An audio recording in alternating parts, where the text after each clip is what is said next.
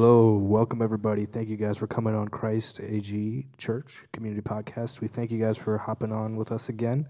We want to welcome you to our series here where we're talking about stories and testimonies of people's lives from our church. Last month we had Brother Gary on sharing his testimony, sharing his story. And this month we have Ann Kuttekheim from Floral Park. Is it Floral Park? It's Floral Park, New York, sharing her testimony about missions, which is very, very interesting because she is our missions coordinator. I am the missions coordinator. Her and her husband, David Kuttekheim, shout out, are missions coordinators of Christ AG Community Church. And they're planning a trip for our church in El Salvador this August. But you have a lot of experience. You've been around the world, right? Like around the world. Yeah. Around the world. Asia, South America, United States. United States is a country, by the way, It is for those of you who did not know. But yeah, so we want to hear about all your experiences. But first, let's hear about who you are, your name, what you do, family, whatever you want to share. Just one interesting fact, whatever you want. Okay, so I'm Ann, and I'm married to a fantastic guy. Oh my gosh. We have an amazing daughter. Your daughter, okay, let me just stop right there. She has one of the cutest babies that I've ever seen in my entire life. Livia Ann Kuttekheim. She's pretty amazing. I promise we won't take too much time to talk about her, but I kind of set aside like 5 minutes just to talk Just about 5 minutes. Livia. We've been married for about 2.5 years, and we're really passionate about missions and ministry and wanting to serve God as a family, not just individually, but serving God as a family. So that's something that God's been dealing with us as a family, trying to figure out where He's going to lead us and, with the church, wherever He wants us to go. Fun fact, I love playing volleyball. Volleyball. She's a 6-time champion. I don't know about volleyball. 6 times. Well, let's say 4 at least. Back in my younger days. Back in the day? Back in the days. She was like LeBron. She played for like 3 different teams, won 3 different titles. Yeah, that's a fact. That is a fact. You keep it modest, all right? Yeah, I do keep it modest. It's like Moses wrote, he's the most humble. Oh, okay. Pulling out scripture now, too. I did. But yeah, so that's a little bit about me. That's cool. So where did so obviously this missions bug had to start somewhere where God called you out to missions. Where did that really come from? Where did that start? I want to say I think it originally started with my parents when I would say they prayed it into existence. Oh yeah. There's life and death in your tongue, and it might have benefited them maybe or not benefited them, but when I was younger, I had really, really bad skin issues, like really bad eczema, and so they had prayed over me and to see healing. And one of the things that they had prayed over was for also for me to go into full-time ministry, like our kids, like how our parents pray. Yeah. I want my kids to go into ministry. I don't know if it was like if you heal my child, I will give them into like ministry. Like a Hannah thing. Right, yeah. But it was one of those that, our parents pray that their kids serve the Lord, and I think it started with them.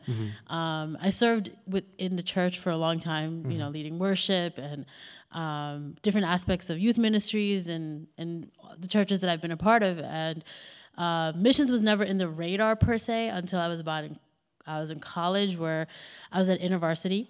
InterVarsity. Ivy InterVarsity. Shout out. Basileia. For those of you that don't know, get plugged in at your colleges. InterVarsity Christian Fellowship.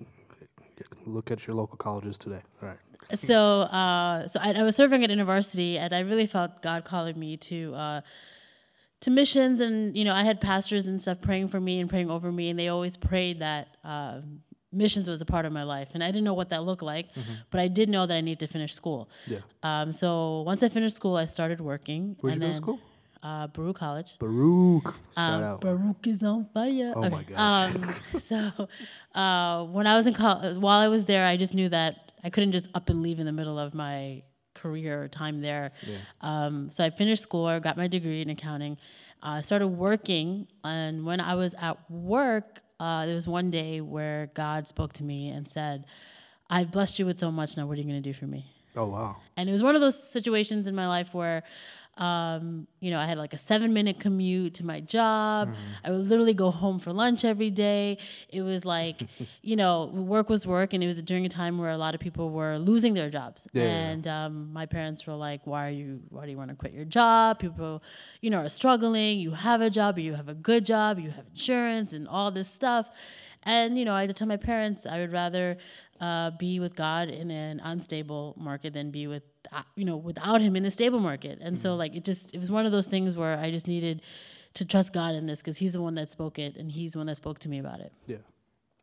And so then you decided in college, and then what did you do? What was the step that you took after that? So after that, I was looking into different Bible schools because I didn't want to go back for my master's per se. Like I didn't want to do my MBA. It's hard to get out of school. So once I got out, I didn't want to go back in. But I just knew because I'd never been on a missions trip. I've never done missions, but I just knew that it was missions, and I knew that I needed to figure out what that was. So when I was looking into different programs, I had a friend that went to Christ for the Nations in Dallas, Texas, CFNI. And while he was there, he had mentioned to me that there was a missions program there, and this missions program is 1 semester of classroom training, and then there's the next semester you're out on the field. Like they try to get you onto the field, to the mission field. And so, but they also have the whole 3-year program where you go through like Bible classes and like regular foundations classes and all these things. But when I got there, because I already had my degree, I could have jumped the 2 years and went directly into their missions program. So the first semester, it's like classroom training. They kind of walk you through like different programs, everything from like researching like different people groups. You're learning about different cultures. You're learning about what it really is to being fully immersed in a culture and not trying to take your views and putting it on them, but trying to adapt to them and their culture and bringing the gospel the way that they would be able to be reached. So we learned how to not just go on a mission trip, but to live as missionaries in that place. Oh, wow. So that semester, I was raising funds to go to the Philippines. God put it on my heart to go on the Philippines. No, I've never been on a mission trip. But going to the Philippines was something that God put on my heart. And at the time, I had quit my job, and it was like $5,700 for my trip to go. And, I had prayed about it, and God was like, in my own head, I said I could pay for this myself because I had my savings for like the 2 years that I had worked, and I was willing to pay for it. But God had said, he's called me, and he told me, you invest into what I tell you to invest into, and I will have people invest into you. And that whole semester, the concept of giving just because God said so was something that I learned, and that's something that I still keep too. If ever I feel that God's telling me to give, I always give. Bible says to be a cheerful giver and a generous giver, and so that's something that without fault I can see God's hand come through, because I was the first student in my missions class that got fully funded to go on the mission field, and to see that even unfold where my own classmates, for my last like $80 they were able to provide to me when they were raising their own funds. For those of you that were at the women's meeting, you know the details of that story. Christ AG Women's Fellowship. Woo-hoo. Shout out. All right. But, just to see God's hand really unfold when he calls you, he completely provides for all of that. And so I was able to go on my first missions trip to the Philippines, and I spent my first trip was 3 months. 3 months in the Philippines. 3 months in the Philippines. Wow. So you went all in, right? I went all in. And, some people say when you're, their lives are changed when they went on a 1-week missions trip. My second trip was a 1-week missions trip, and I absolutely hated it. Oh, yeah? Yeah. It was too short? It wasn't that it was too short. There was something about the 1-week missions trip where, for me personally, I needed to experience what it was like to live like a missionary. If that's what God was calling me, just to know that as a missionary, you're impacting people's lives daily. You're being in their life, makes a difference. You pouring into them Yeah. specifically makes a difference, as opposed to just going, having a meeting, having a VBS. That's great and that's needed. Those teams that come alongside the missionaries that are already there, and that's needed as well. But I knew that I wasn't called for a one-time missions kind of thing. I was called for like a lifetime missions. Okay, well, that's racist. So what did you do in the Philippines? When you So in the Philippines, we partnered with it's not an agency. It's like a ministry called Camp Sunshine. They're actually based out in Washington, D.C., like in Maryland. They're based out of Maryland, and so there's a missionary team that came from CFNI back a couple years before we got there, and they set up Camp Sunshine in the Philippines, and it's like whole camp kind of setting. But you have to understand the location of Camp Sunshine. Camp Sunshine, to the left of the Camp Sunshine, it's a squatter village, literally poor, impoverished families that live there. Right across the street, you have drug dealers and, all of that happening across the street. And then to the right of us, there's prostitution. So we're like in the red light district in the city in the Philippines. And we were called a place of hope for these kids that came. So our main focus was having kids camps for the kids there every Thursday and every Saturday morning. So Thursday evening we do like an after school program for the kids, but it was more so like doing Bible teaching and like songs with the kids. And then on Saturday morning, same thing, we would do games. It was more of like a involved VBS, but it was every week, twice a week. Throughout the time that we were there. That was our main thing. But we also did like a medical camp. We visited college campuses. We did street evangelism. We did a whole bunch of different things. But most of our ministry and everything that we did was related with children and families. Yeah. So like I said, it's about seeing the families, seeing these kids. And so like our apartments that we were living in were behind Camp Sunshine, and we'd always have to pass through the squatter village. Yeah, and so how was that? Well, it's funny because when we first landed and when we first got there and our first walk there, it was super nervous because you're just like, what the, like, you just see things you don't want to see, and you, like, it's totally, like, just scary and dangerous, but then, like, as the kids see you and as the families get to know you, because you get to know the families, you get to see the kids, you get to see them grow for those 3 months. And, by the end of it, or like even the middle of it, they are meeting us before we get there and walking us through. And we're always saying good morning to them. The families know us. And so you see, your presence there is really making a difference in the families and that. So that was really cool just to see that with the kids. And then they just like completely interact with the kids. Completely interact with the kids. And so, that was Camp Sunshine. So we had Philippine moms that were there. They helped provide cook meals and stuff. But we learned to live as missionaries. Like we had to go grocery shopping. We had to cook our own food. We had to, like, every part of living. Like you do by yourself. We do by ourselves. Oh, wow. Yeah. So what did you learn from that, and specifically that missions trip? I think for me personally was, wow, I could do this. Okay. Yeah, and because again, I'm a girl from New York. Like didn't go away for school, never lived away from home really, and here I am living in a third world country. There was a team of 7 of us that were there for the 3 months, but we're pretty much on our own. Like there were other missionaries there, our leaders and stuff that were there, but they didn't live on the grounds with us. They had their own houses and their own areas, and we had to hop on different rides, transportation. We had to like get around. We had to know where we were, and to be able to communicate, to learn the language, to be able to know that, wow, like there's a whole world out there that is in need of God, and if God really calls you, He will make every way possible for His gospel to be reached. And so to know that He could use this Queens girl, to make that happen. Flower Park, to make that happen was pretty incredible. And to know that, if He calls you, He will make ways where you never thought there would be ways. So after Philippines, you come home. You quit your job. Quit my job. Everything's kind of like gone for that moment, right? What's the next step you took after that? So when I got fully funded, so I told you I was raising money to go to the Philippines. I raised over and above what I was supposed to raise. So that helped me go to a training for missions with Go to Nations, where I became a missionary through this agency. And then I was assigned to go to Guatemala for a year. So it was about a year. It was about 10 months. So that was right after? So after I came back, I came back like end of March. In May, that that year I had went to this training, and at that point I'm like, my goal was to get to Guatemala by that following year.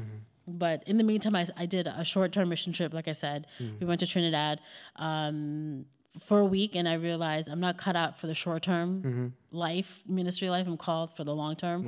And so that was something that God really spoke to me about when it came to missions. And then we also, as a family, went to India, my parents and I, but we also dealt with some orphanages in India where we helped provide food, and we did programs with the kids there, which was awesome because being from India, I never got to, I guess, minister to my own people. Yeah. That's something that, if God calls me to later on, I would totally love it. It felt like I was at home almost. It was, even though it was a different language because we were in North India, but just to know that, I'm somebody that looks like them and that could reach them on a whole different level was really awesome.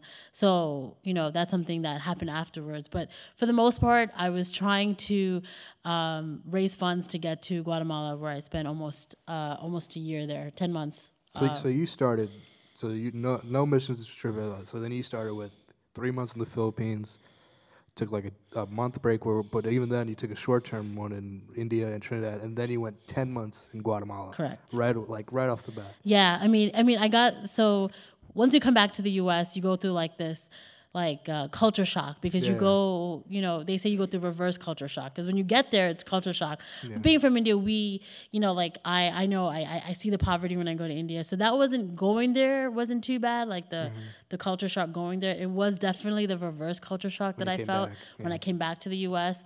when, you're trying to explain to people what it is like to be on a mission trip. You're trying to explain to people the things you saw, the faces you saw, the things that, miracles that you saw happening when you prayed, and when you're trying to explain those things to people and people not understanding or not caring, or that part was really difficult. So then you go through these emotions, and it's funny because when I was in the class, they kind of tell you you're going to go through these little phases. And I'm like, nah, that's not true. And literally it happened the way it happened. And so while I was trying to raise funds to go to Guatemala and try to get there, I think life sucked me back in, being in the U.S. And, I went through moments of super spiritual high, then the super spiritual low. But by God's grace, I was able to raise my funds, and I was able to go that following year. Yeah. So then you go to Guatemala. What was that for? So it's always been a desire of mine to start an orphanage or a children's something with kids. And there was, with Go Donations, which is with the agency that I partnered with, they had an orphanage in Guatemala that they knew, and it was actually a girls' home. At the time that I was there was about 57 girls when I first got there. And this trip, I was truly going solo, by myself. Like in the Philippines, there was a team of 7 of us. Here, it was a 10-month apprenticeship. So my 3 months was my internship. The 10 months was an apprenticeship that I had, and normally you do with the team, but because I was specifically wanting to do a home, like a children's home, like an orphanage, because I was the only one, then I wanted to do it, I had to be there kind of by myself. You didn't doubt yourself at all in the process? In the process? Well, so when I had gone to Guatemala, my dad came with me. Yeah. And so I made sure when I booked his ticket that I booked it for the very next day. We landed on Wednesday, and I made sure his ticket was to be out of there on Thursday. So Wednesday when we landed, we got there, and we lived, and the home was in Guatemala City. So it wasn't like it was in a village or anything, but still, I mean, it's shocking when you go to these places. Yeah. So I remember being with, I met my leaders for the first time that are, that I have to be under, and they're, my spiritual heads while I'm there. When I met them, we were at their house. They have a base where, missionaries come and stay and whatever. So my dad and I were staying there, and we had that place to ourselves. So he was in one room, I was in the other room. And so the night we landed, he's leaving the next day.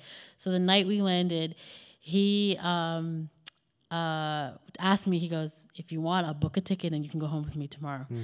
And I was like, in my head, I was like, yes.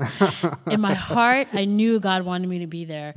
And I was like, no, Dad, I'm supposed to be here. And so we dropped into the airport, and we came back to my leader's house. And I remember sitting in their dining room table, hysterically crying, like, how am I going to do this for 10 months? 10 months. I was like, literally had a meltdown in their dining room thinking, oh my gosh, I'm literally here by myself. It didn't hit me until that moment where it was, you know, when I was in the Philippines, there was a team of us, there were 7 of us, and we were all going through everything together. Yeah. But this was truly me, like, I think I stayed one more night at the base, but that very next day I was going into that girl's home and I was living there. Like, I was living there. And, you know, nobody spoke English, or very little English they spoke. You know, I had to be fully immersed, do language school. I had to, you know, get to know the girls. I had to go to do everything that they did. And it was like, what was I getting myself into? So that was really, really hard in the beginning. 'Cause literally so the way the home was set up, there's, like I said, 57 girls. 2 of the homes had about, I think, 20 girls each under the age of like 12. And then the way they set up the home, it's like a maturation process where you start off with a home with young girls where there's a tia, like a house mom, and they help the girls like prepare the meals and, you know, like all that stuff. But the girls have to get up like 6 o'clock or 5:30 in the morning, take a shower, get dressed, make their bed, sweep, clean, do all that stuff before they have breakfast. Then they have breakfast, then they go to school. They come back and the process starts again. They do their homework, so it's very structured. So for me, when I got there, I'm in one of the houses with like 20 girls. Thankfully, I had my own room, which I had my own key to, so I could lock the door. But, you know, like once they were up, you had to fight for hot water because, you know, it was solar heating. So during the day it would stay warm, but that morning shower was cold. And I learned I need to get up bright and early to get that hot shower, or take an afternoon or a late day shower. But like little things like that, where in the beginning was a little like difficult, I guess. You know, just things like, you know, once I got closer to the house, there was no Wi-Fi. Like the only time I had Wi-Fi was when I was in like the office of the home. But like when I was in my room, there was no Wi-Fi. There was no, like, I was truly unplugged, like completely unplugged while I was there. What did you do to pass the time? I was hanging out with the girls, you know, and so so I did a month of language school where I was doing 4 hours a day, 4 days a week. So I had to learn Spanish. I had to like take a test. I had to do like a whole oral examination. Like high school again? Yeah, it was literally like high school. Like high school helped me learn, you know, the basic foundation, but I had to write a story in Spanish. Like I had to, you know, like for my written part of it, I had to share about a story that I read, and I had to write it. And so it was, the language is a little hard, but thankfully dealing with kids, they give you a lot of grace. They're just happy that you're talking to them.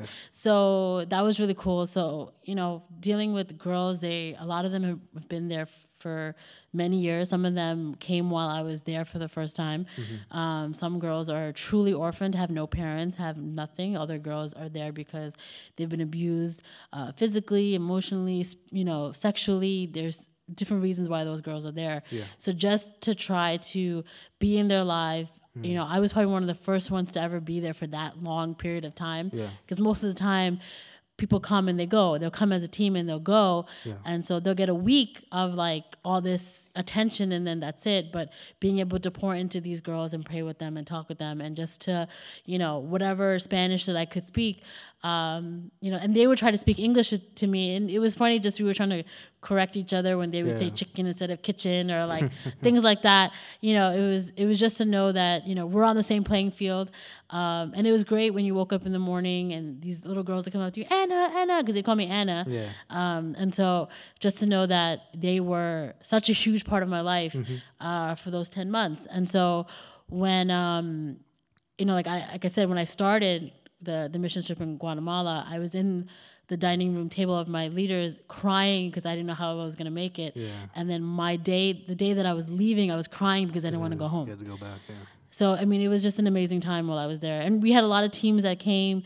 We did like this retreat for the older girls where we really just took them aside, spent like a weekend, like me and 3 other women got together from the States that they were from Camp Sunshine.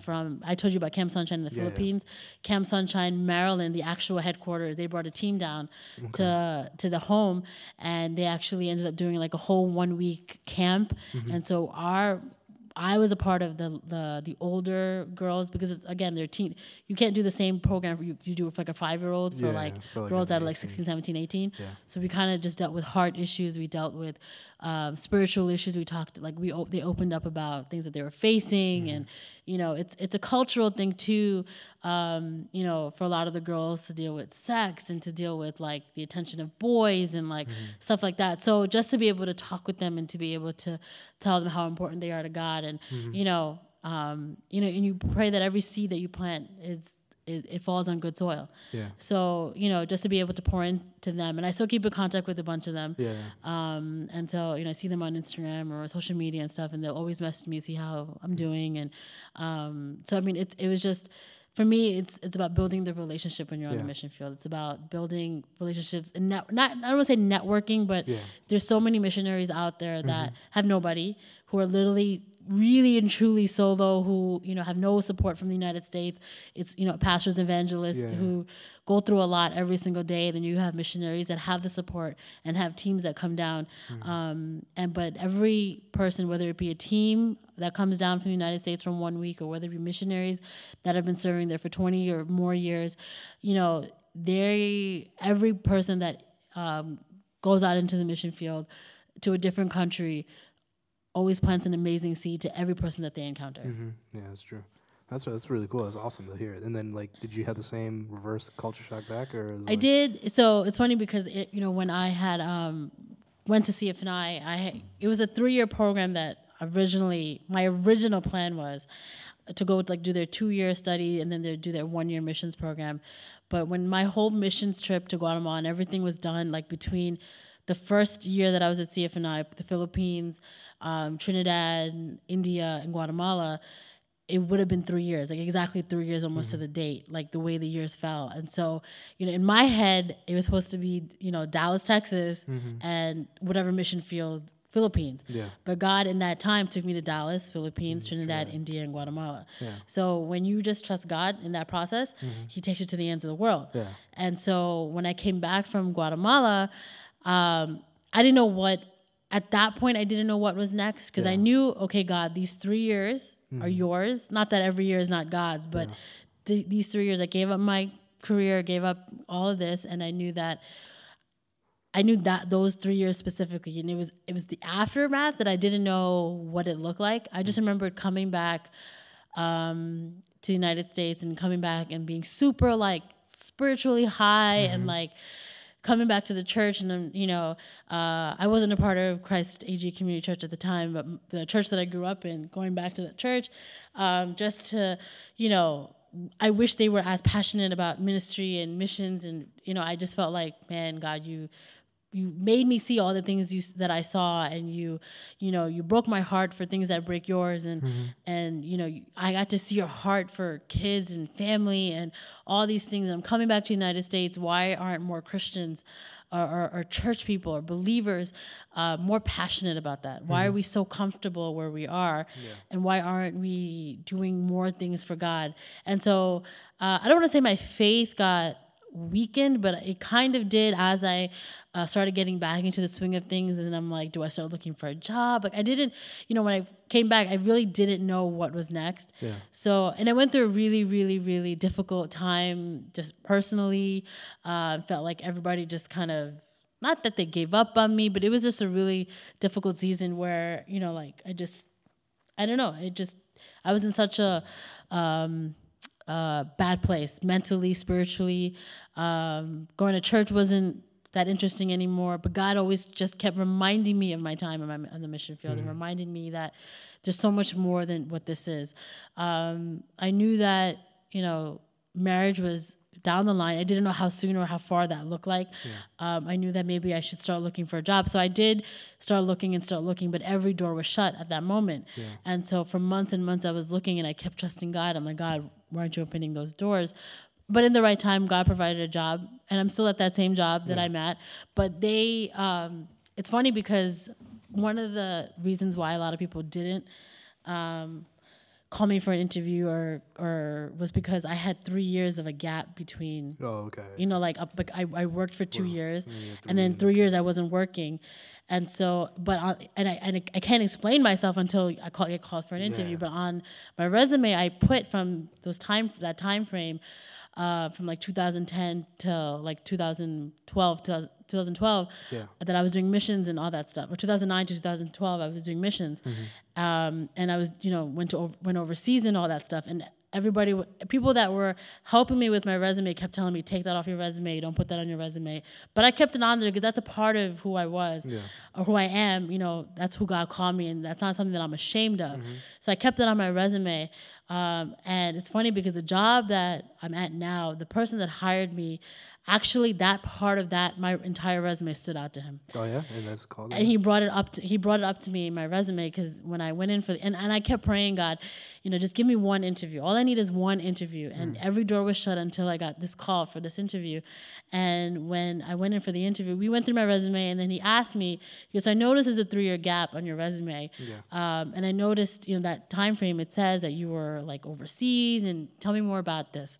And so when I shared my heart and told him what I did, he was so impressed with that somebody young and somebody who's so passionate about this was able to do this and didn't care about,